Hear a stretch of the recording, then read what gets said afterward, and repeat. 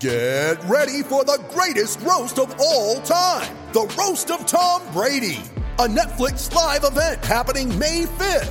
Hosted by Kevin Hart, the 7-time world champion gets his cleats held to the fire by famous friends and frenemies on an unforgettable night where everything is fair game. Tune in on May 5th at 5 p.m. Pacific time for the Roast of Tom Brady, live only on Netflix.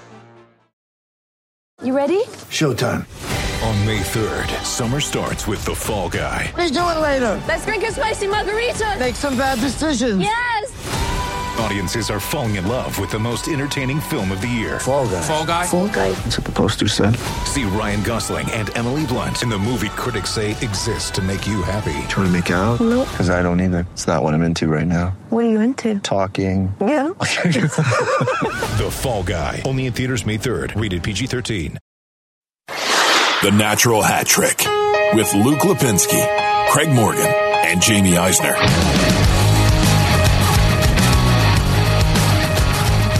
Welcome into episode 223 of the Natural Hat Trick podcast alongside Jamie Eisner, the Natty Hattie, and silence. Well, Craig usually whispers into the mic to start the show anyway. That's true. We could have probably gone 5 minutes into the show before people realized Craig Morgan was not here. But don't turn off the podcast yet. He is coming. He will join us on the show later. He's just late. Yeah, he's just he's partying in Buffalo. I mean, look, we've all been there. I mean, it's 12:48 p.m. Eastern time in Buffalo right now on a Saturday. I mean, if you can only imagine the trouble Craig Morgan is getting himself into. Probably a lot of snowball fights. Probably. And eating a lot of wings. I don't know what else people do in Buffalo. Stare at that big waterfall they have nearby. I think it has a name, actually. Does it? Yeah. Oh, okay. So right now it's just me and Jamie. Craig will be here shortly. But we're going to start. We got to start with the Colorado Avalanche. Okay. And a text I received from Jamie Eisner last night that said simply, I was wrong. Let's begin there. Okay. How wrong do you feel right now? Because they look unstoppable. Well, they score 18 goals every time I look up, which I guess I should not have been surprised by. I'm a little surprised at how well their goaltending has been, I think, for the most part. I know they had that Florida game a couple weeks back where it felt like they let a goal in every 15 seconds, but they ended up still winning that game in overtime anyway. So it didn't matter. 8 goals. Nate McKinnon scores literally every single game for the rest of time. Like, he's never going to not score again. Although he didn't score last night, and they still beat Vegas 6-1. No, I think didn't send his point streak last night. I thought he did. He may have a point. He didn't have a goal. I mean, he scored I think he's got 10 in a row this year, and I think it's 19 or 20 games in a row with a point dating back to last season, regular season. He's right there with McDavid. Absolutely, he is. Absolutely, he is. But last night they beat Vegas 6-1 in Vegas. They boat raced them, and that was the first time Fleury, I believe, got pulled since opening night last season. Yeah, by Vegas, and they don't even have Rantanen right now, who I would say is their second best player. Yes, and one of the 15 best players in hockey. Maybe that's being disingenuous. Maybe he's one of the 2 of the 10. I mean, he might be. Well, there's no way he's 2 of the 10. That would be him and McKinnon, but yeah. But no, I mean, he's still on his way up, but he's certainly one of the best 15, let's say. And he didn't play. Landeskog and McKinnon didn't have goals, and they still beat Vegas in Vegas 6-1. So, yeah, JT Compher's been putting Ian Cole of all people has put up tons of points. Is producing points. It's been really. I'm going to look up their Avs stats here, but look, Burakovsky's been putting up points. That one surprised me, and I think I'm going to end up being right about Kadri, I believe, but wrong about Burakovsky, because I looked at Burakovsky and I went, whatever. Not only does Burakovsky Kadri's playing fine. Accent. Yeah, Kadri's playing fine. Night, yeah. I'm just not saying people were expecting. I guess he still could get there at some point. There's a lot of time left, but people were expecting these huge 30-plus goal, 70-point season from him, and I still don't think that that's the type of player he's going to be there. But Burakovsky's been making an impact. Cale Makar looks awesome. We need to talk about him in the Norris conversation. Now, John Carlson's alive, so we can't yet, but yeah, Cale Makar really looks awesome so far. When did John Carlson, we've gotten a little bit off topic here, and we'll come back to Colorado and some of these other teams with the luckiest and unluckiest PDOs so far, but when did John Carlson become the best Carlson in the league? Well, this is now year 3 of him having elite production. You go back to the 17-18 season. We had that 68 points. Last year he had 70 points. But I mean, they've been using him in all sorts of situations. He put the puck on net a ton that season. I mean, he hasn't done it again, but he put 237 shots on net in the 17-18 season. And he just really looked like a different player that year. I know he had that 55-point year a couple years prior to that in that 14-15 season, but he was always like a good defenseman. He's become an elite defenseman over the last 3 seasons. Yeah. And right now should be the favorite for the Norris. I just watching some of that game when they were playing Edmonton the other night, and he just makes it look effortless as he was just nonchalantly shutting down Leon Draisaitl on certain plays. Now, Draisaitl still had 2 goals and the Oilers won in overtime because you can't stop Draisaitl and McDavid for a full game. But Karlsson is against elite talent is, he probably is the best defenseman in the game right now. Yeah, because it's a two-way game too. It's not just the points. The points caught up to how good he's been on defense over the last several years, but now he's an all-around defenseman. And I mean, you can count on one hand, maybe you don't even need all your fingers, how many defensemen you would want on your team right now over him for this season. I can't think of any off the top of my head. It's tough. I still would lean Victor Hedman, maybe. Yeah, okay, Hedman. And there's guys that are close. Like Seth Jones, I think, is going to be there soon. But either way. But back to Makar.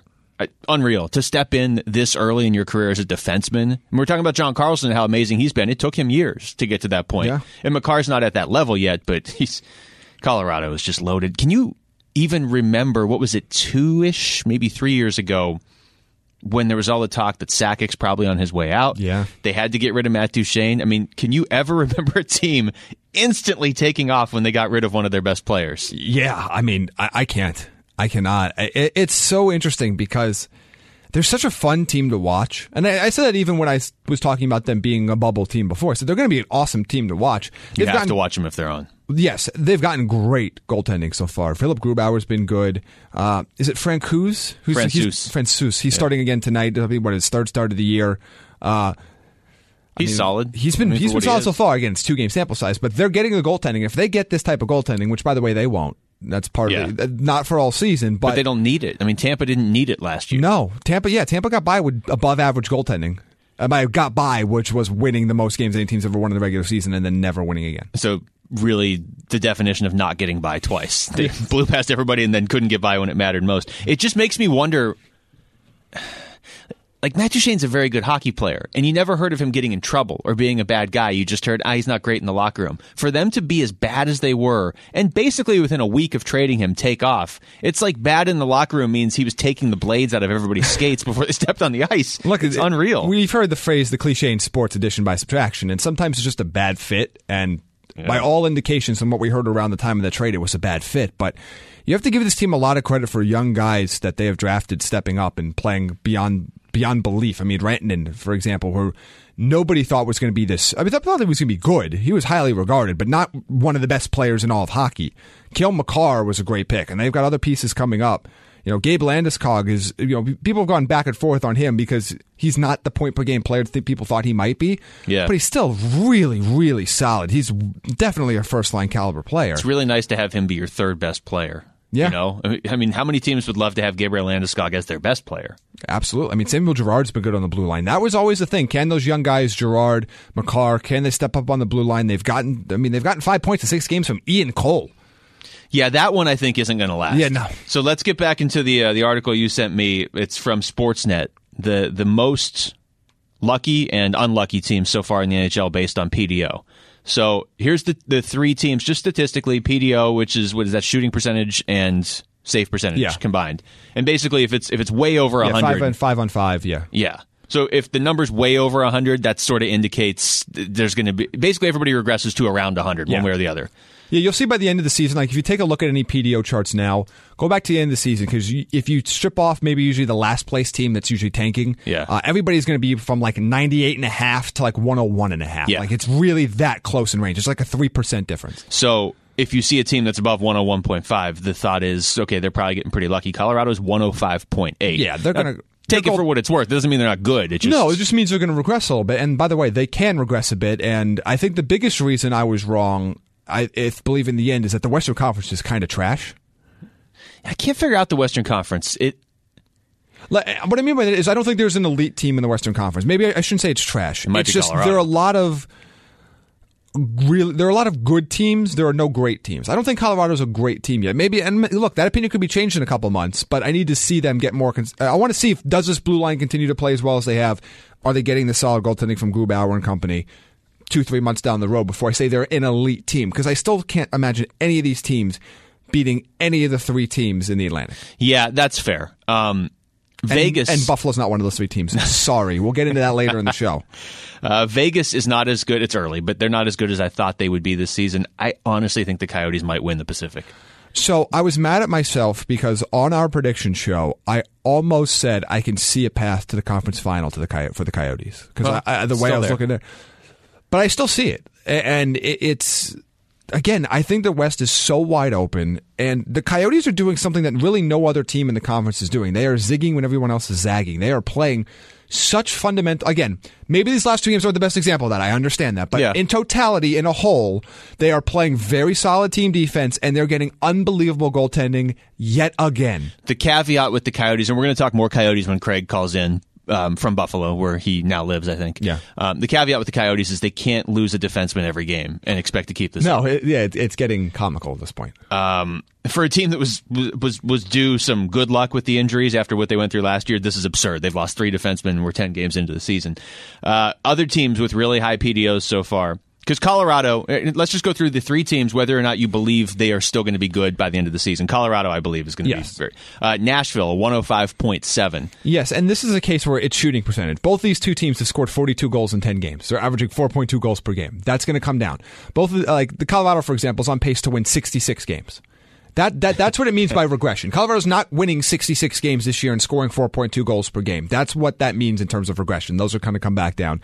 I can't imagine Nashville's offense is going to stay as hot as it's been. I really can't. This is not a 4-goal-per-game type team. I know they have Duchesne. I know they've had some pieces around them.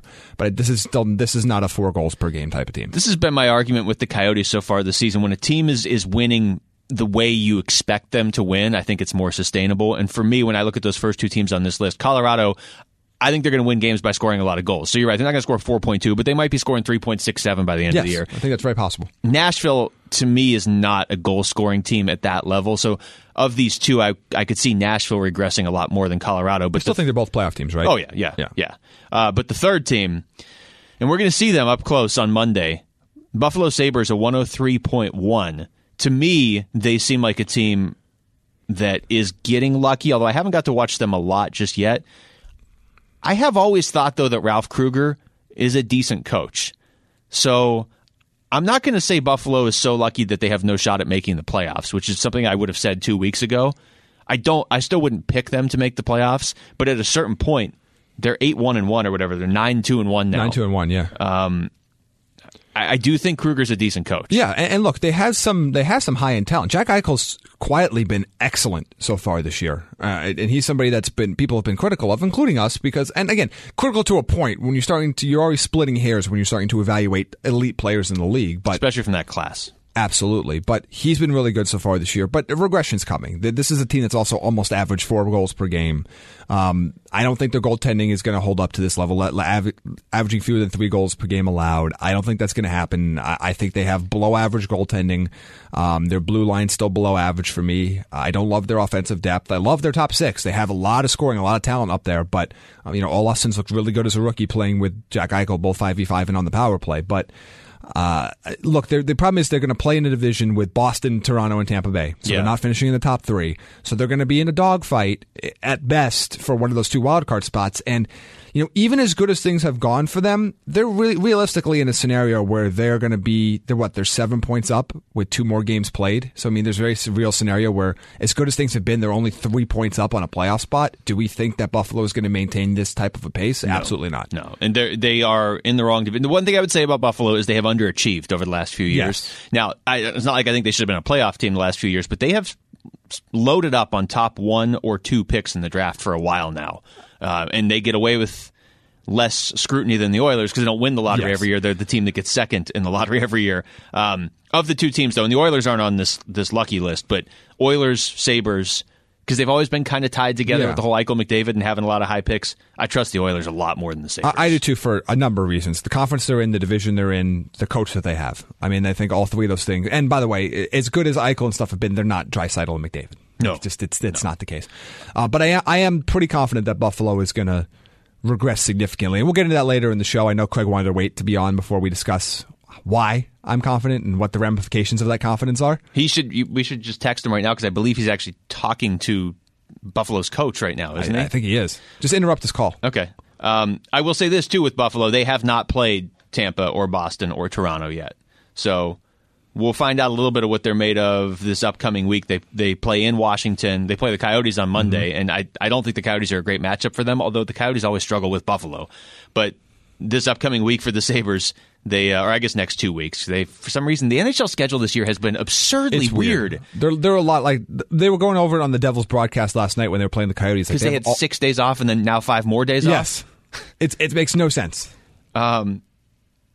So anyway, in the next 5 games for Buffalo, they play the Coyotes, the Capitals, the Islanders, and Tampa twice. Yeah. So there's going to be, we'll find out. Now, on the other side of things, the teams that are probably getting unlucky, according to this story and according to PDO, the Sharks, the Kings, and the Panthers. I believe it the most with the Panthers. Yeah, well, look, with all 3 of those teams, it's a criminally low save percentage. So which one of those teams do we feel has the best chance of bouncing back? Is it the guy that has 2 Vezina trophies in Florida? Is it going to be whatever's left of Martin Jones or whatever's left of, I guess it's Jack Campbell starting more often than not now in LA, isn't he? Yeah, but the combination of Jack Campbell and Jonathan Quick. I am more confident that Sergei Bobrovsky can bounce back, but he has been troublesome this year. He has not been good. It's, again, small sample size, it happens. New goalie, new team, new defense, and not the same defense in front of him. Like, I mean, there are good pieces there, but this is not as good as the Columbus defense that was in front of him. But sub 89% save percentage, not good.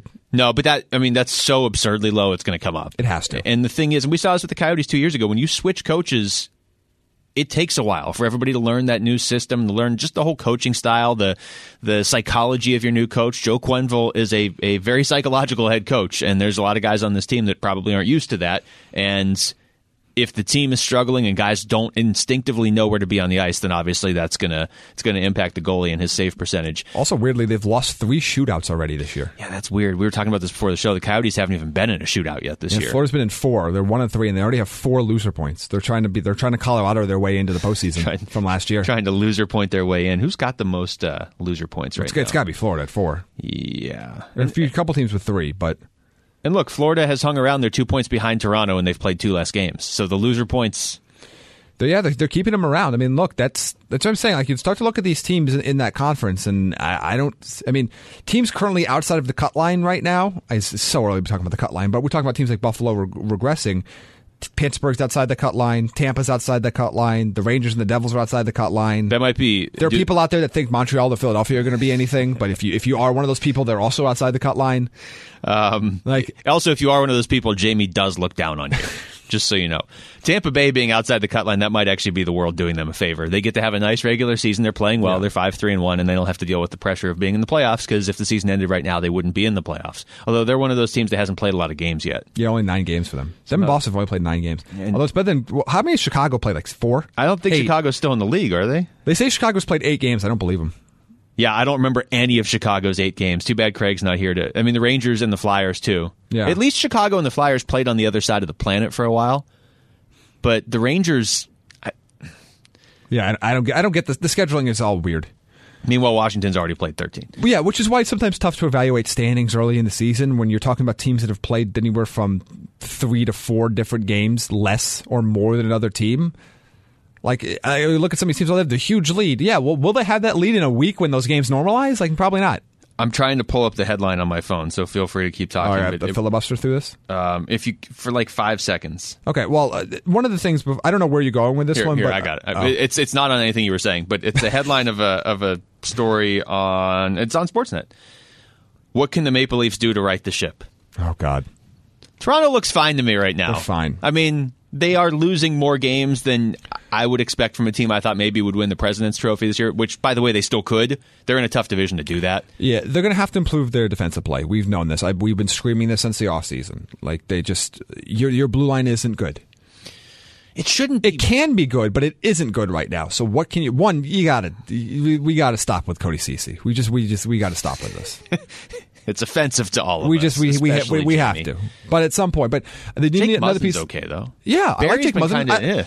Yeah, you know what? I might have overrated the loss of Tyson Barrie in Colorado. Yeah, I think that's and overrated his addition in Toronto. But I think he's fine. If they use him in the second pairing, he's going to be perfectly fine there. Again, it's going to take him some time to adjust to a new team, new system. But they probably need one more defenseman. They need better play from Freddie Anderson, but like they ran him into the freaking ground last year. Like they can't do that to him again. Them and Vegas last year with Fleury. Remember, Vegas basically played Fleury like the first 65 games of the year, and they're like, "Oh, we should rest him," and then sat him for the next 17. Well, because their opening season didn't have any goaltending, so they had to play 18 different goaltenders. So like, you know what? We're not doing this. We've used our quota for the next 2 years. To New Jersey, who we just saw the Coyotes play last night. We're recording this on Saturday, by the way. I don't know that we've ever recorded this show on Saturday. I don't think we have. Jack Hughes looked good against the Coyotes, and I don't want to overreact to seeing one game. I haven't watched a lot of Devils hockey this year, although I've watched a little bit because they're one of those teams that when you're just sort of flipping through and trying to set up a TV, the second TV or whatever, aside from the team you want to watch, the Devils are a team I was kind of like, I'll check this team out with Subban and Jack Hughes. And still, I mean, Hischier's very early in his career. And Hughes last night looked really good. Yeah, he's looked good this homestand for them. They've had a 4-game homestand since the 14th when he's been in the lineup. He's looked pretty good. He's on a 3-game point streak for him. 2 goals, 3 assists in that time. Looked 3-point game last night. He's starting to settle in a little bit. He looked lost the first few games of the season. He's somebody that I watched closely.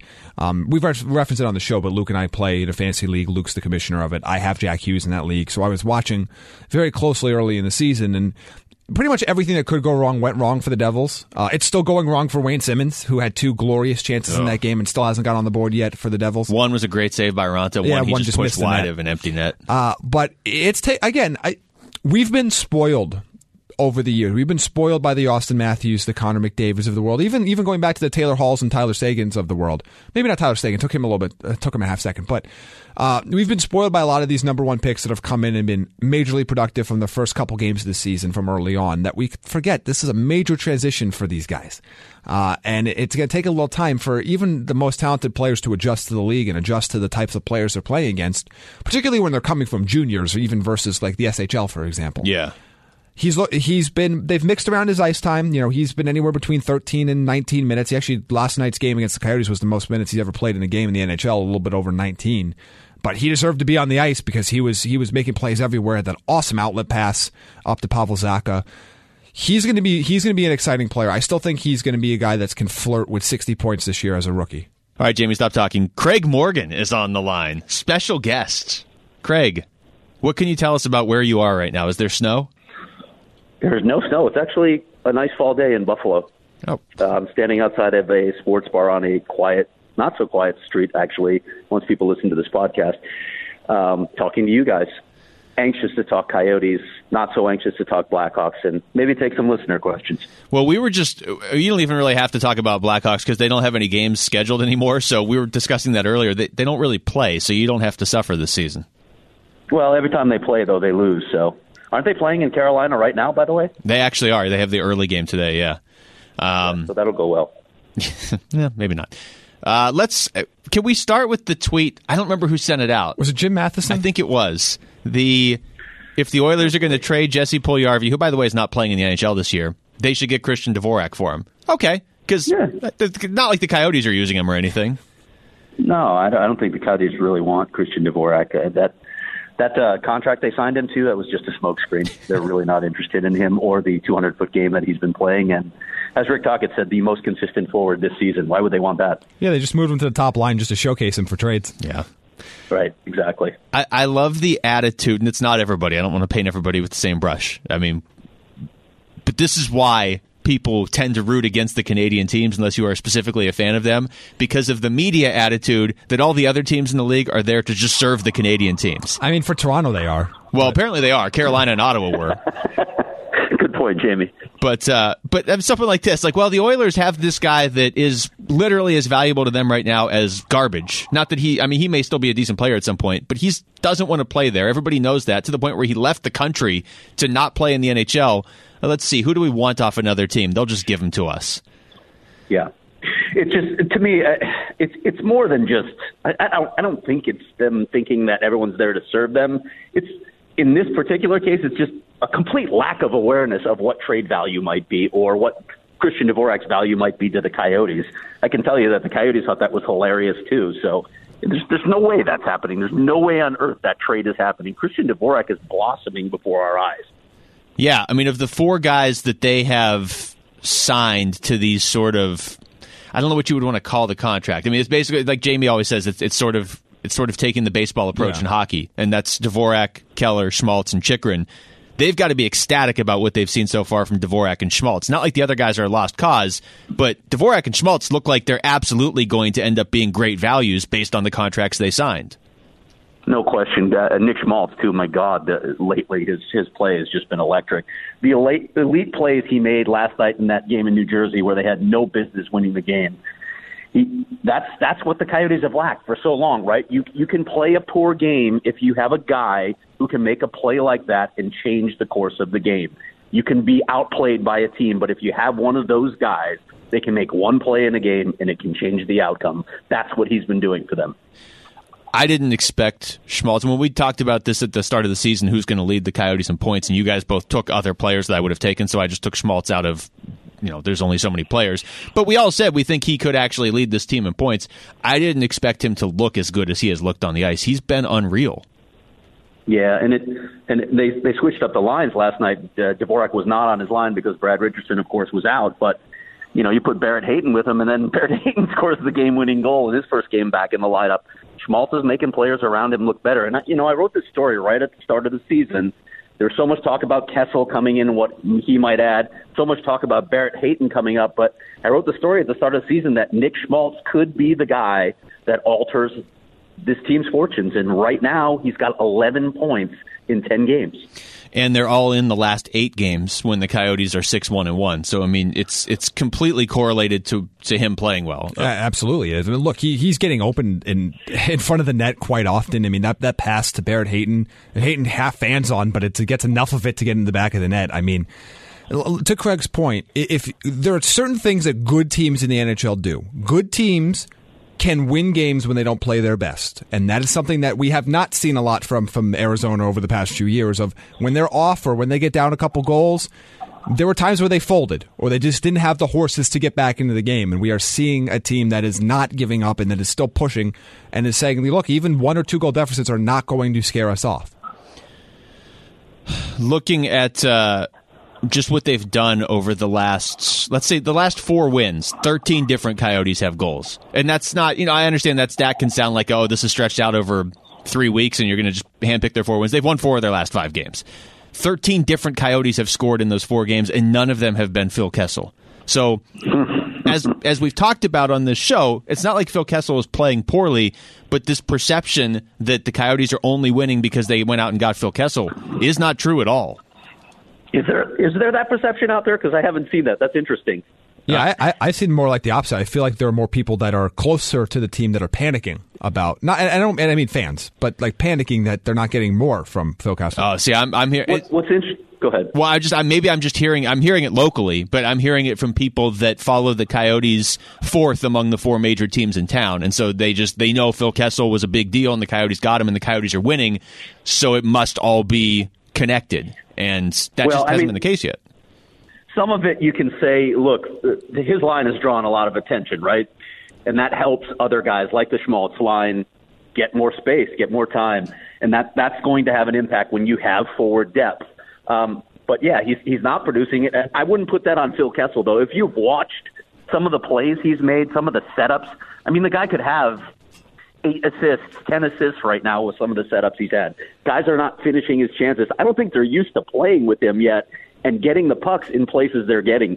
But Phil Kessel's been really good so far. That's a great point, and I can't remember the exact time of the game, but there was a play in the second period of Friday's game where Phil Kessel gets the puck where 80% of people would have shot the puck there, but he saw a teammate coming down the other side. I think it was Keller. And he passes it over to him, and Keller had no idea the pass was coming. They still aren't anticipating some of the plays. And I'm not knocking Keller on that. I'm just saying they're still not anticipating some of the plays that Phil Kessel is trying to make on the ice, particularly in the offensive zone. But if you just focus in on a game, I know it's tough as a fan of the team. You want to watch everything that's going on. But maybe you go back, maybe you watch one of those condensed games on NHL.com where you have the package and you can watch it. Just zero in on number 81 for a whole game. Just watch his shifts and watch all the little things he does, both with and without the puck, and you will realize that, wow, this is an elite player in the league. The goaltending that we've seen now from them, Kemper went 13 straight games giving up 2 goals or less, which this blew my mind. He was only the 12th goalie in NHL history to do it, and if he had gone a 14th game, he would have been just the 7th goalie in NHL history to do it, which it's very impressive, but isn't it kind of staggering that if you do that for 14 straight games, it puts you in such elite company over the history of the sport? And Craig, what was the tweet from NHL PR that you retweeted out? It was like, first of all, I don't understand the concept of retweeting, but can you explain that too? Yeah, well, that's clear to us by now, Luke. Thanks for explaining, though. I had actually asked NHL PR to research how many teams had started a season allowing 2 goals or fewer in regulation. And I was looking ahead, seeing if it could happen 10 games, but they did far more research for me than that. They looked at 8 games, 9 games, and 10 games. And it was just crazy to look at the teams that they were in. You had to go back to like the 60s to find a team that had done it. So the Coyotes were already in select company. And if they had gotten to 10, it would have been just a handful of teams. And you go back to like the 30s. So it really speaks to the type of team defense that they're playing and the type of goaltending that they've been getting. Yeah, the teams in front of them. First of all, it must be nice to be Craig Morgan and just be like, NHL PR, fetch me this stat. Well, when you're a world-famous country music singer, you get what you want. I guess that's true. Exactly, and that's how I introduced myself. You had to write them a nice song, but look, they were confused a little later. But you're getting a lot of positive press on social media from your album or whatever you're doing. Well, and then I do so much, for the country as well with the songs I write, and I tug at the heartstrings. So, well, maybe everybody just finally heard "No Canada," the original version. But yeah, I mean, the teams in front of the Coyotes on that list, like you said, Craig, one is from 1968. All the other teams are from the 20s and 30s, when it was a slightly different game back in the day. Yeah, you think? Yeah, no doubt. We saved the Brendan Perlini talk for you. He apparently wants a trade out of Chicago. We have some questions, too, that I don't know that we're going to get to all the questions, so I'll just sort of mix this in right now. I'm sorry I'm not reading off the names, but we'll at least get your question answered. If they hadn't traded him, his time with the Coyotes seemed pretty numbered anyway, didn't it? Absolutely. I just don't think he ever clicked with Rick Tocchet. I mean, you see the tools there with Brendan Perlini. He's got the size. He's got the speed through the middle of the ice. He's got the shot. But he just never seemed to put the focus together. He never seemed to master the mental side of the game. And I love the guy. I absolutely love talking to him. He's one of my favorite quotes. He's such an interesting guy, but he just doesn't seem to be able to play the game that they want consistently. And now the fact that it's happened in Chicago where they absolutely need scoring, it just doesn't speak well to his future prospects in this league. Yeah, I second the whole, he's one of the best just guys in the NHL to talk to, and you want to see somebody like that succeed, but he doesn't. Yes. He doesn't, and not like every player has to have an edge to their game, but he almost seems too nice, right? Like he's just kind of enjoying life, and he's very talented, and if he ends up with the puck in the right situation, he absolutely could score, but he doesn't seem to have that, like, this is all that matters to me, and hockey is my life. And again, not every player has to have that, but he doesn't have it for sure, and there are just games where he disappears. He's just too passive of a player at times. I mean, there's just too many times where he's skating and doing nothing, and it's not that he doesn't have the talent, but we talked about it a lot when he was in Arizona. The hesitancy to shoot the puck with a player that has the shot that he has is mind blowing to me. There's just I don't know if it's a confidence issue, if it's a trying to do too much issue, if it's analysis or paralysis by analysis issue. I don't know what it is, but it's just there are too many games where he is just Dave Tippett used to say it a lot about players, but you're just a passenger out there on the ice, and that's what he was way more often than not in his time in Arizona, and to be fair, his time in Chicago too. Yeah, you hope that at some point Brendan Perlini figures it out again, because just because he's a good dude, and it'd be nice to see him put all those tools together. But as I tweeted last night, and I didn't intend this as as some Chicago fans are probably reading it, as the Blackhawks lost the trade. Brendan Perlini's asking for a trade. He's probably going to be out of Chicago soon, so he probably doesn't have much trade value either. So that piece is not going to help them much. Dylan Strome has been okay this season, but nothing like the guy we saw last season so far, and we kind of predicted this regression. And Nick Schmaltz has been electric. So all those people that were declaring Chicago the winner in that trade in a landslide when Nick Schmaltz was sitting on the sidelines with a knee injury, they're not looking so smart right now because Nick Schmaltz has been the best of these three players by far thus far this season. Yeah, and I think that's the point, because I made the joke on Twitter about I'm old enough to remember when the Blackhawks won this trade. That's actually funny. Thank you. I am actually funny occasionally. Who'd you steal that from? I did not steal that from everyone. There it is. One of every 100 things I say is worthwhile. I was waiting for the Luke shot because I didn't expect just a straight-up compliment and then just let it lie. I need Matt back here. No, but we've been rallying against the people that have just declaring the trade over. Like, that's what never made sense. This trade isn't over now. No, it is. It's the people that were just saying, nope, definitively, Blackhawks won, Coyotes lost. We don't need to evaluate this any further. I want to always ridiculous. I want to ask Craig this. And look, Jamie's right. It's not like the trade is done now and all of a sudden what was that again? The Coyote. I was talking about a different Jamie. Jamie Benn is right. No, actually, Jamie Benn hasn't been right in a while. It's the three of us, and we're certainly wrong on this show, I'm sure at some point. I can't think of a time, but I'm sure it's happened. But when that was all going down last year, we were all just ripping our hair out because it's like, first of all, Schmaltz played very well in the 17 games he played last year, at least production-wise, and everybody just rushes to make a decision on a trade. Well, this guy's better than the other guy because the other guy can't walk right now. Yeah, that's typically how it works. When one guy can't walk, the other guy's more productive. But now, through his first 27 games as a Coyote, Nick Schmaltz has 25 points, and a lot of the games this season, he's been the best player on the ice. So I don't know if that was just Coyotes fans looking and saying, okay, here we go again, we lost a trade. I don't think it was that so much as Chicago fans, and this is, Craig, where you can speak to it. I feel like the Chicago fan base, and it's not just in hockey because they've rallied around Mitch Trubisky, who might be the worst football player in the history of the NFL. They're just so optimistic about their teams and their players that I really think that skewed the national perception on this trade. Yeah, they're obstinate too, right? Because you look at what's happening right now and then look at my timeline. I'd still take Strome over Schmaltz. Schmaltz is soft. Schmaltz has never been a tough player. He never performed. So I don't know what it is, to be honest. I can't get into the psychology of all these people, but and again, you can't analyze the trade yet. We're not going to know until about 3 years down the road how this all shakes out. But Nick Schmaltz, you mentioned the fact that he had 14 points in 17 games last year. The Schmaltz we're seeing now is a better player than the guy that we saw last year. So much better. His game is more complete. And Rick Tocchet has talked about that. One of the things that I've noticed about his game is his back pressure is so good. And it plays into the fact that he's so good, through the neutral zone in transition because of his speed. That's one of the things that he talked about that he really likes to do is strip guys of the puck. His defensive zone awareness has become better. He has become a more complete player. Again, we will see how this all plays out. But right now, Nick Schmaltz, man, he looks exactly like what the Coyotes needed. And a point that we stressed earlier, he is a better fit for Rick Tocchet's system than Dylan Strome ever was or ever will be because he plays with speed through the middle of the ice. Yeah, that's a great point to make. I mean, if they both end up being exactly the same production-wise, it was still a good trade for the Coyotes and maybe a good trade for the Blackhawks. But Schmaltz specifically fits what Rick Tocchet and the Coyotes want. And look, to be clear, I mean, as much as we say Brendan Perlini was one of the best guys on the Coyotes to talk to, Dylan Strome's right there with him. Like, I'm absolutely rooting for those two guys, but if you watch hockey, you can't possibly tell me that at this point Dylan Strome has outplayed Nick Schmaltz. No, and look, and they're the same age, by the way. Look, again, there's still plenty of time to tell, but they took Kanan DeBrincat away from him, and he's been a different player. And by the way, the Blackhawks are already losing. Yeah, I know that. Thank you. I can't find the bell. Right, let's do a couple more listener questions, and then I got a hop, boys. Oh, Craig has to get back to his Buffalo party. Okay. I did see one about the proper way to slice bagels, so maybe we could start there. Well, there's a few. Well, not the way St. Louis tried to that one time. I still don't understand what they were doing. You make it what? Like they were just cutting it sideways. Yeah, they're like making like bread chips out of it.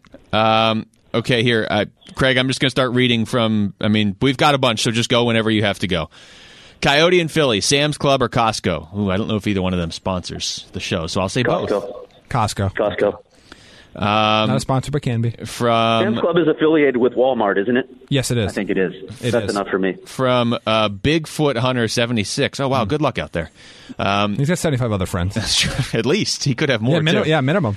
Go to order at Dutch Bros.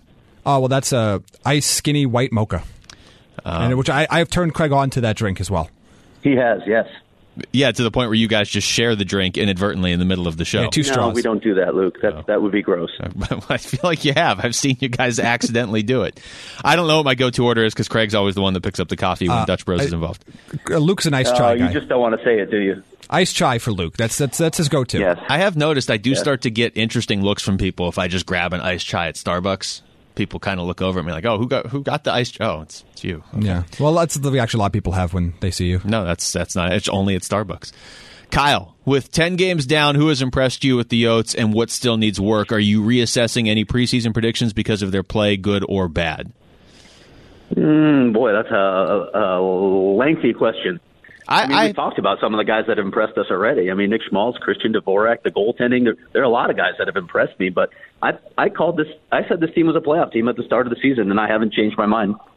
Yeah, Christian Dvorak's the name that comes to mind for me. Obviously, Schmaltz has been great, but Dvorak's shot has been just... I mean, we've known he's had a good shot, but it's been unbelievable this year. I love his aggressiveness.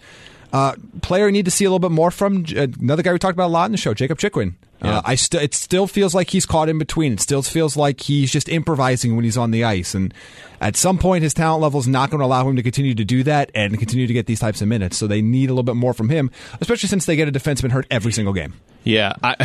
Seriously. I would actually say the guy that has sort of impressed me is Ranta, just because I thought it would take him a little bit of time to get back in the swing of things, and it has not at all. He's been almost as good as Kemper in the 3 starts he's gotten to Kemper's 7. It's got to be tough when you expected, maybe not this year to begin, you didn't expect to be the starter, but you were brought here to be the starter and you played well, and now you're a spot starter because Kemper's playing so good. It's tough to step in and still be as really just as solid as Ranta has been in net. Just to transition That slightly. left pad save last night is as good a save as I've seen all season. Oh, absolutely. That was ridiculous. Yeah, on Wayne Simmons, yeah, absolutely. But before we lose Craig, we need to bring in some more context about the Sabre stuff we teased earlier. Wait, okay, before you bring that up, okay. Craig, we were talking about this before you came on. We both could see a path for the Coyotes just winning the Pacific Division. Like, my thought in the preseason was between wild card and second place in the Pacific. That's where I thought the Coyotes would finish, because I thought Vegas would be a lot better. And it's early, and Vegas may still be a lot better, but would it shock you if the Coyotes won this division? No. I think every team in this division has flaws. Calgary's showing it has flaws. Edmonton's banged up right now, and I didn't expect them to sustain this anyway. So, yeah, I think it's a winnable division. The flaw that the Coyotes have shown so far, the biggest one, is just that they lose a defenseman every game. That's their biggest flaw. Yeah, that's got to stop. Yeah, well, eventually they're not going to have any defensemen. All right, Jamie, tell us about this disturbance. So, for those of you that know, I do some work for a place called the Draft Network, and we have a guy there that is a huge Buffalo Bills and a huge Buffalo Bills fan, but he's trying to get into hockey and he's following the Sabres. He's a big Buffalo guy, so I mean, his life's hard enough already. This is the year of Buffalo, though. Both those teams are just rolling. Every year he asks me how I think the Sabres are going to do at the beginning of the year, and I always say probably one of the 3 worst teams in the East. You're typically rude, yeah. And I'm typically right. I'm sorry, last year they were the 4th worst, so I was way off. So you were embarrassingly wrong. But after this hot start, he's convinced they're going to make the playoffs. He's a big fan of them. And I said, okay, he wanted to make a bet with me. So the bet is, apparently they do this thing in Buffalo because they're a weird thing. So watch out for this while you're walking around town, Craig. It's something called a mustard and ketchup ceremony, where you just grab big, vats of ketchup and mustard and let people like throw it on you and squirt it on you and like just cover you in this. And apparently this is more disturbing. This is fun up there. So if the Sabres make the playoffs, I and the Draft Network will be in Vegas for the NFL draft. That if the Sabres make the playoffs, I've agreed that I would let Joe Marino and company, shower me with mustard and ketchup in Las Vegas. Okay. If the Sabres make the playoffs. I have questions. Okay. I have questions. We all do. Will you be clothed? Yes. You'll be clothed. Those will be the last time I wear those clothes, but I will be clothed. Okay. Is it before when you sent me a text on this earlier? You said condiment. Yes. You didn't limit it to mustard and ketchup. I've only been told about mustard and ketchup, but I imagine you can get creative with it. Okay. So, because, what defines condiments? First of all, I'm thinking spicy mustard. Obviously. I'm thinking, like, ghost peppers. Ooh, Those probably don't feel so great, right? What other trash do they throw on Chicago dogs? Wow. They don't throw ketchup on it, Jamie. Well, no. Nobody should throw ketchup on it. Only Christian Fisher eats... Christian Fisher is the only Chicagoan I know who eats ketchup on his hot dogs. If I was Rick Tocchet, I would address that. You know what? They should have traded him already just for that. Yeah, I would have been like... It's an abomination. Yeah. That's... wow. I have to reevaluate my analysis on Christian Fisher going forward. That's disappointing to hear. That should have been in the scouting I already report have. when he was drafted. That's disappointing. Now, I've never wanted the Buffalo Sabres to win hockey games so much, just for this moment to happen. I think all Natty Hattie listeners are now rooting for the Sabres. Except on Monday. All right, boys, I am going to hop. I'll let you guys get to the rest of the listener questions, and we'll reconvene next week. All right, Craig, enjoy Buffalo. All right, boys, see ya. Right, see ya. I really thought Craig was going to just slam the phone down more emphatically and not even tell us that he was leaving. Also, I'm going to take off these headphones because we don't need them now. No, we don't. We can hear each other perfectly fine. I create this pause on the show as we had to just fight through that interview. It was kind of interesting. I really couldn't hear most of what Craig said because these headphones are from you had to get up and find new headphones. It's and such a hassle. It's not great. All right, now that Craig's not here, P-Mart, who's the biggest cheapskate out of you three? Well, it's got to be me, doesn't it? It's not Craig, actually. Yeah, it's not. No, Craig. No, it would be me. Okay, I think it's pretty clearly me. I don't buy the coffee typically, but that's just out of laziness. Yeah, I mean, we're pretty good. Like when we go out together, like we all pay for each other, and we've all picked up stuff. But normally, like if I can alligator arm the dinner check, I will. I've never actually seen you do that. Shane, who do you think gets the first hat trick? I would assume that's in reference to the Coyotes and not the three of us. Yeah, no. Would a 4-goal game, by the way, I was listening to this this is what you were supposed to come up with. Yeah. In last week's episode, you were supposed to come in here with what a 4-goal natural hat trick, like 4 straight goals would be. And you were like, I'll come up with a good name for next week. No, that can't be me because it's already the Thornton. We know this. Yeah, trust me, I have audio footage of you saying, because Hockey Twitter's already come up with this, and I don't believe I'm allowed to say one of the words. No, you probably can't. The first Coyote that I think gets a hat trick this year, Phil Kessel. Yeah, it's probably still Kessel, isn't it? Yeah. I mean, that's a good call because the game where he got the 2 goals, it didn't take long. No, and he's going to get a tremendous amount of power play time. He's got the puck on his stick so often.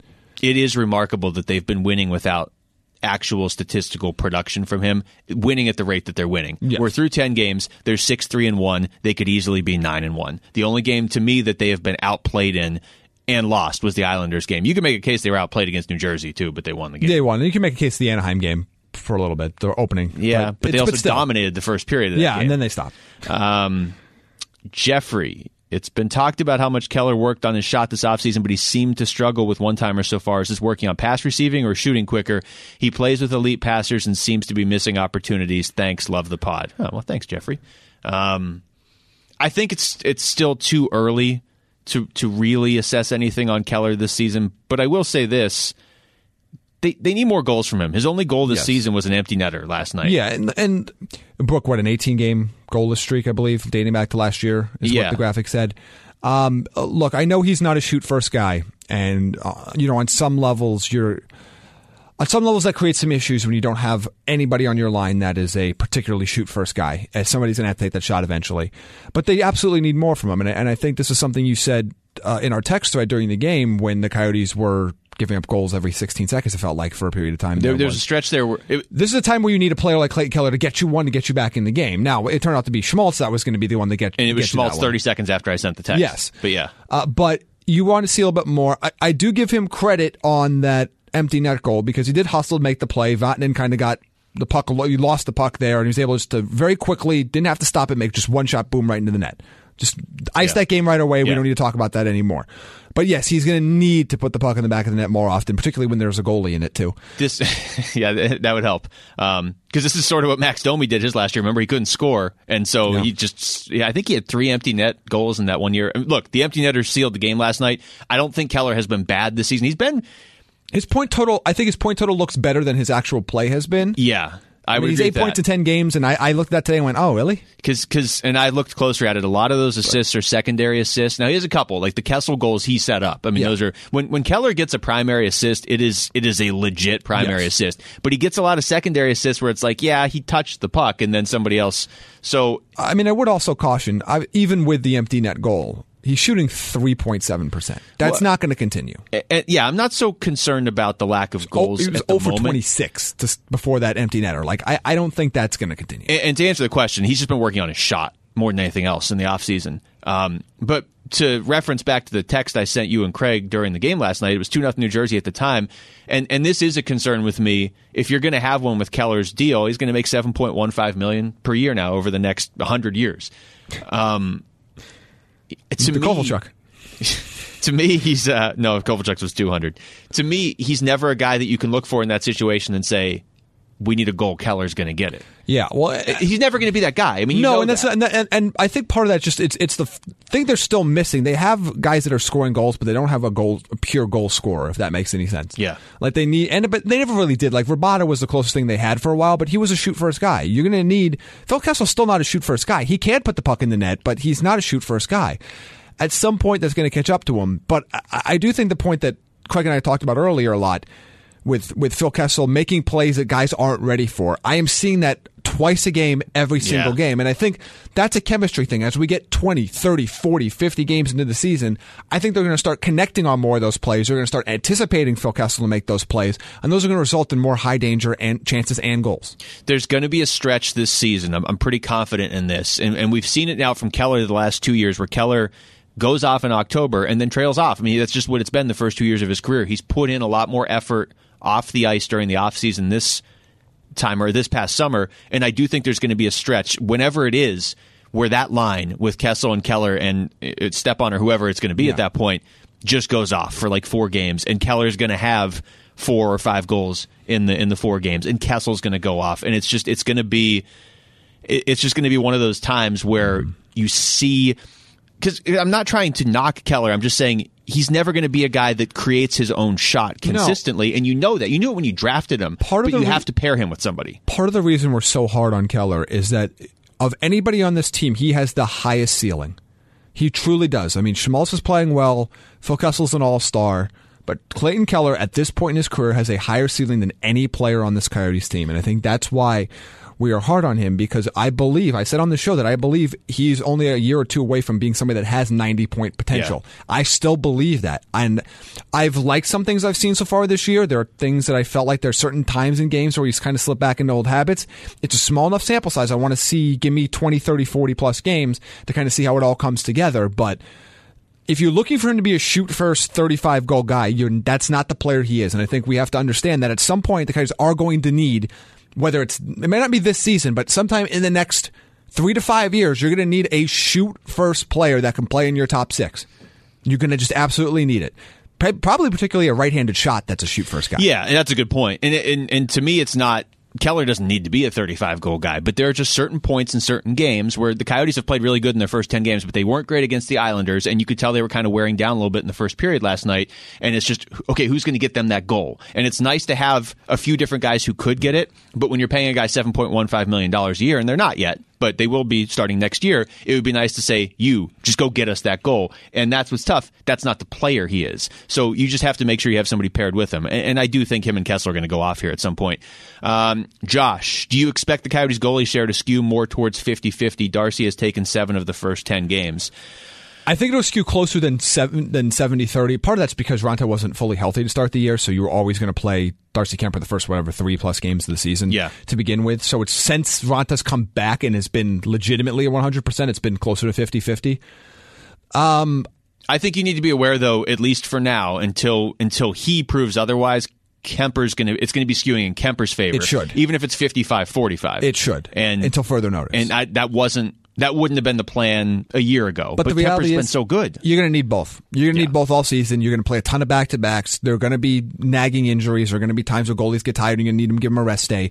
They're going to need both of these guys. They're both going to play a ton. But I agree with you. Darcy Kemper deserves to get the slightly higher share of those starts right now because he has been unbelievable for you. And by the way, they're both locked in now, so you have no outside influence. It's literally no pressure from whoever deserves to play. And Tocchet, I think, has handled it pretty well, perfectly so far. It's only 10 games, but I mean, how great was it to come off a loss to the Islanders and it's second half of a back-to-back and not have to turn to, not a knock on any of those other guys that are in the AHL, but to not have to turn to a guy that basically is an AHL goalie. Yes. you could just turn to Antti Raanta. And you look around the NHL landscape, it's not inconceivable the Coyotes have 2 of the 10 best goalies in hockey right now. It's an incredible advantage. We've talked about the little incremental advantages the Coyotes need to have in other areas of their game because they don't have an elite center and they don't have elite scoring. And this is one of them, is that the fact is that they have 0 drop-off. As long as those 2 are healthy, there's almost no drop-off between their starting and backup goaltenders. And that is just not something you see in the NHL much anymore. Let's try to get through some more of these quickly because we've got quite a few. Dangle, Snipe, Belly. We've answered 2 of the 3 questions, but the third one is, which team off to a hot start do you think is least likely to sustain it? Well, Buffalo, but should I pick another answer? That seems boring. Well, if is there another team that you look at and you're like, oh, okay. The Islanders. Yeah, I don't. I'm not convinced that's a playoff team either. I don't know. I do wonder, though, if they are... I mean, they've won 6 in a row. I mean, they started 1-3 and they've won 6 in a row, but I wonder if they are almost the East Coast equivalent to the Coyotes. They could be, but their blue line's not as good. It's not. And I don't think their goaltending it's not. No, goaltending's not as good. I don't think it's even as good as it was last year. But they have awesome coaching. Style. Yeah, and they have awesome coaching. They got a great top line. And when I say maybe they'll get something from Eberle at some point. He's not even playing now. And you can't tell. I would say when I'm saying that they might be the East Coast equivalent to the Coyotes, just in the sense that if you don't watch them, they sneak up on you. And I mean, watching them play the Coyotes the other night, they played the Coyotes style of hockey on that particular night better than the Coyotes did, which surprised me. And they're in the right division. I mean, let's be honest. If you're going to be a team that's going to make a spot, it's going to be in the Metro. You got Washington, Carolina. I mean, Columbus has a winning record right now. I don't think that's going to stay. Well, they play overtime every single night. Yeah. Columbus does. Los Coyotes Steve, would Perlini have received a qualifying offer from Chaika if the trade hadn't been made? I don't believe he would have. Yeah, I'm not sure he would have.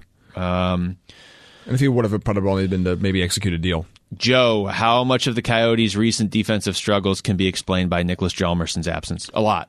Particularly in the PK, yeah. Yeah, I mean, we've said this before, he's their best defensive defenseman. He's one of the best defensive defensemen in the NHL. And I know they kept winning right after they lost him, but then they lost Osterley and then Capobianco went down last night. The other thing is they're losing these defensemen early in games and then playing the whole game with only 5 defensemen. Yeah. And the reality is they're at the point now they don't have NHL caliber guys left. Nobody would at this point. They don't have a guy now. So the Capobianco came back in that game, which was good to see. Looked like it almost got me like his leg twisted or something because it didn't look like the block was, unless it caught him right flush on the ankle. No, but you worry when you see somebody twist their leg, well, especially coming off that knee injury. Yeah, and he's been good, by the way. Yes, he has. You know what? They've thrown him into the fire, and he has been solid. I'm really glad you brought him up because we talk about decision making and making quick choices with the puck, and he does that. He doesn't hesitate, and I think that's the one difference between a guy like him and a guy like Jacob Chychrun, where Chychrun always seems like he's thinking a million miles an hour when the puck is near him, where Capobianco just reacts correctly and makes a simple, safe play and doesn't try to do anything more than that. And that's an awesome player to have on your third pairing. Simple and decisive. Yes. And by the way, that goes back to last year. Yeah. So we have a bigger sample size that says Capobianco is a darn good third pairing defenseman for them. There's a reason that they were willing to trade Pierre-Olivier Joseph. And I don't think it was necessarily a knock on him. It was more that they had Victor Soderstrom coming through the pipeline, but also that they felt pretty confident the first guy called up to the Coyotes on defense would be Kyle Capobianco, and he could play if they needed. I mean, they knew he was going to play this year. Yeah, and it made it easier for them to move Kevin Connaughton for Carl Soderberg, knowing that, okay, we have a 7th defenseman that we trust.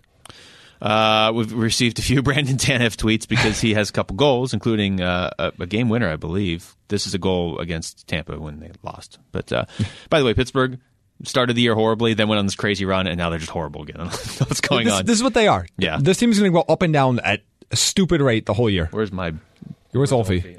I know you have him today. I saw him. Yeah, okay. He was losing his voice before. Richard Morin, by the way, thank you for tagging me in the Brandon Tanev tweet. I don't know exactly who originally did it, but I love the fact that people are tagging him in all Brandon Tanev mentions as well. Also, I should point this out. I texted you and Craig about this, but I should point it out on the podcast.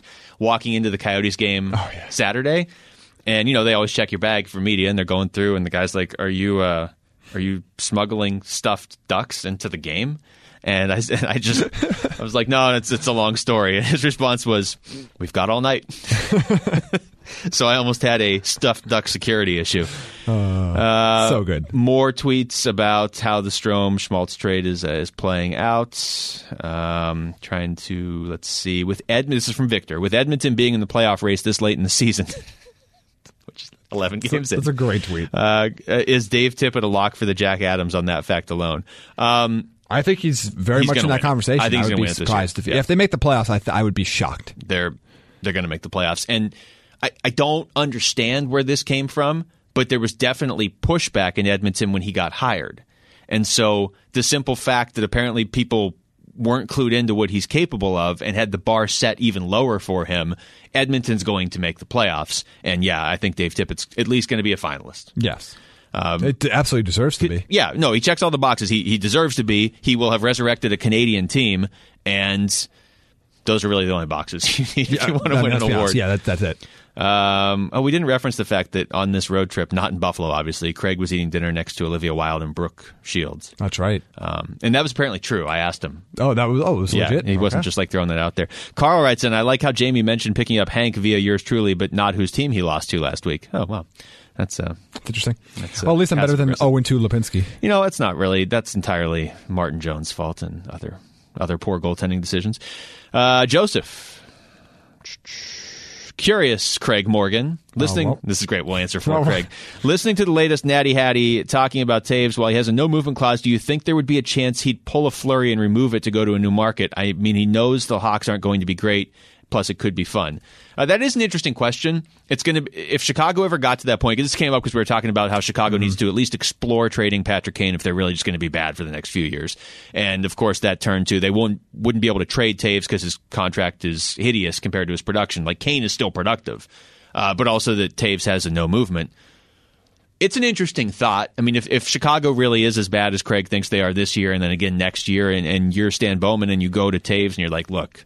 You know, maybe we can trade you somewhere where you're a really good third-line center for whoever. I think it's more likely he would waive it for a trade than waive it for the expansion draft. And I think that's what that... Yeah, I know what we saw with Vegas was remarkable, but I think that is atypical of what to expect for expansion franchises in any league moving forward. So I would be shocked if he wants to go there to be the first-line centerman for the Seattle Totems or whatever they're going to be. Unless they maybe name the team the Seattle Taves. Yeah. That would be the one caveat. Rob writes in, I'm sorry, Rob-E. Couldn't agree with you more, even in the losses the Coyotes have looked like the better team. Oh, that's nice. It's not even a question. It's just telling us how good we are.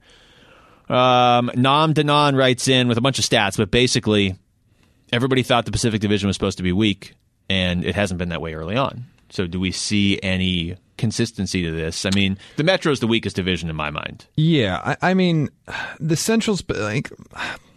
Nobody's it's really weird been to say the great Pacific except hasn't been weak. Like, I mean, Edmonton's playing well. I mean, I guess you look at Edmonton, Arizona, but like everybody's got a couple teams playing well. Vegas hasn't looked awesome.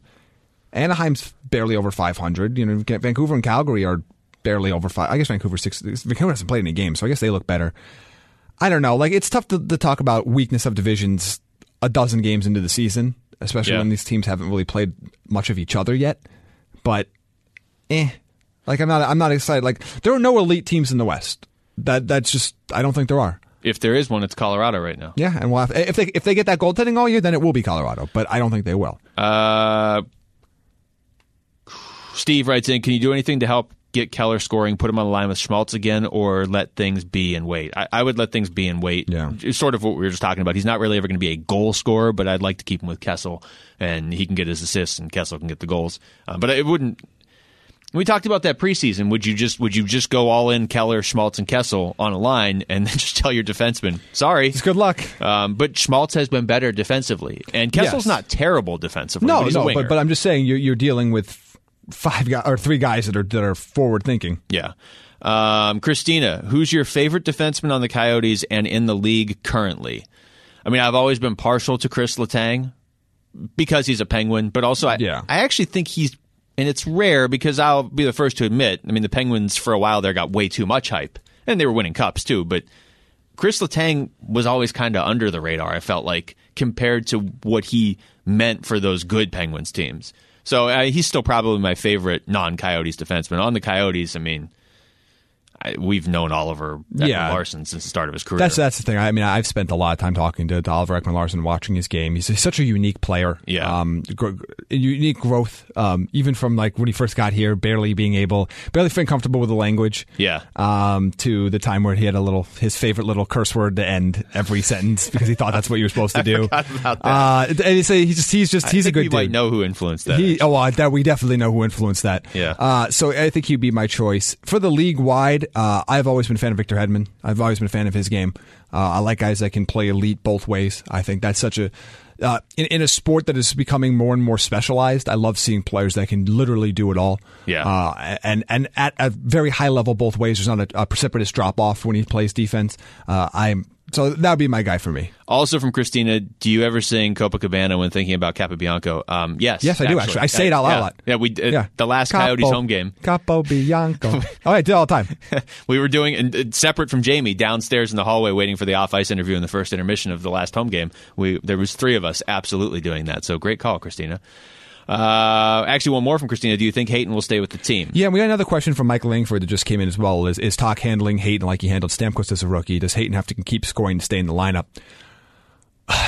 I've liked what I've seen so far. Where he's been in 3 games. Yeah, he's got a goal and an assist in 3 games. Yeah, I've liked what I've seen so far. His speed looks like it's going to translate.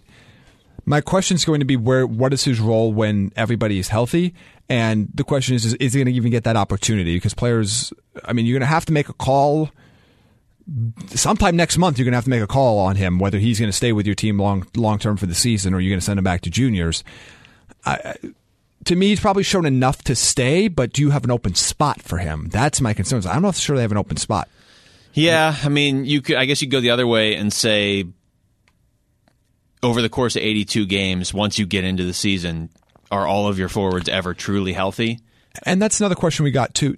Like, what's the difference between sitting NHL games or playing in juniors? If you can get him into 40 or 50 NHL games, I think that's way more valuable than 80 games in juniors. I would agree. And also, I think he offers something. I don't think you would be doing that just to be nice to him or to get him. I think he does offer something to this team. So if you think you are a playoff contender this year, which we all do, I'd like to see Hayton stay with the team because who are the other forwards you're looking to call up from Tucson? Nick Merkley. I trust Hayton more. Yeah, I mean that's the thing too. If this is a team that still has to consider how injured it was last year and how injuries have piled up around the league. That he's your first forward in if you have a forward hurt. Yeah, or a forward that's not playing well. Yeah, I mean to me, I would again. I haven't talking about this because I'm not at the team, not covering the team anymore like I used to, but I would keep him around. I think he's shown enough to say be there. And look, if you have to find a way to get him into every other game, maybe it's not every other game like specifically, but get him into that 41 to 45 game range by the end of the year. I don't think it should be that hard to do. Yeah, I mean, we had a couple people ask, like Coach East Jack asked about Hayton too, so I think we lumped all of your questions into that one answer there. Also from Coach East Jack, do you see an opportunity with the Coyotes bringing back Perlini? I just don't. I mean, it's not like they don't like him. It's just they didn't fit that. They moved him for a reason. Yeah, well, and they're also just. I mean, we're talking about how Hayton can't get in the lineup. Yeah. Who are you bumping out of the lineup for Perlini when you already have had him? And I think the Coyotes have a feeling of what they believe his ceiling is, whereas Hayton's ceiling is still wide open at this point. That's pretty much it. We just got 8 more. I think we can end on this one because it's from George Fowler, friend of the show. Okay, we've talked a lot about Connor Garland the last few shows. He says, a difference maker, long-term outlook, blocking shots seems to be a bigger part of the current game and a more significant source of lasting injuries. Is the armor good enough? Any thoughts on how to reduce the ding? So there's 2 questions there. Yeah. With Connor Garland, I still think his role is as a bottom 6 forward. He plays with high energy. He has enough skill to put the puck in the net when he needs to. But I don't think he's somebody you want playing in your top 6 for a significant amount of time long-term. But I do think he is a solid NHL player. Yes. He's here to stay, I think. Energy line guy. Nothing wrong with that. And can occasionally produce goals. And has enough talent. What does he have off the top of my head? He has 5 goals right now. No, but I believe he has 17 in 57 career NHL games. I can tell you exactly if you stall for a little bit. So, I mean, if that's not the exact number, it's right around that number, and that is 18 to 57. Okay, so even better. At a certain point, and this is still very early in his career, but at a certain point, if you're producing at that level, I mean, he's not going to produce at that level because that's a 30 goal per 80 games, basically.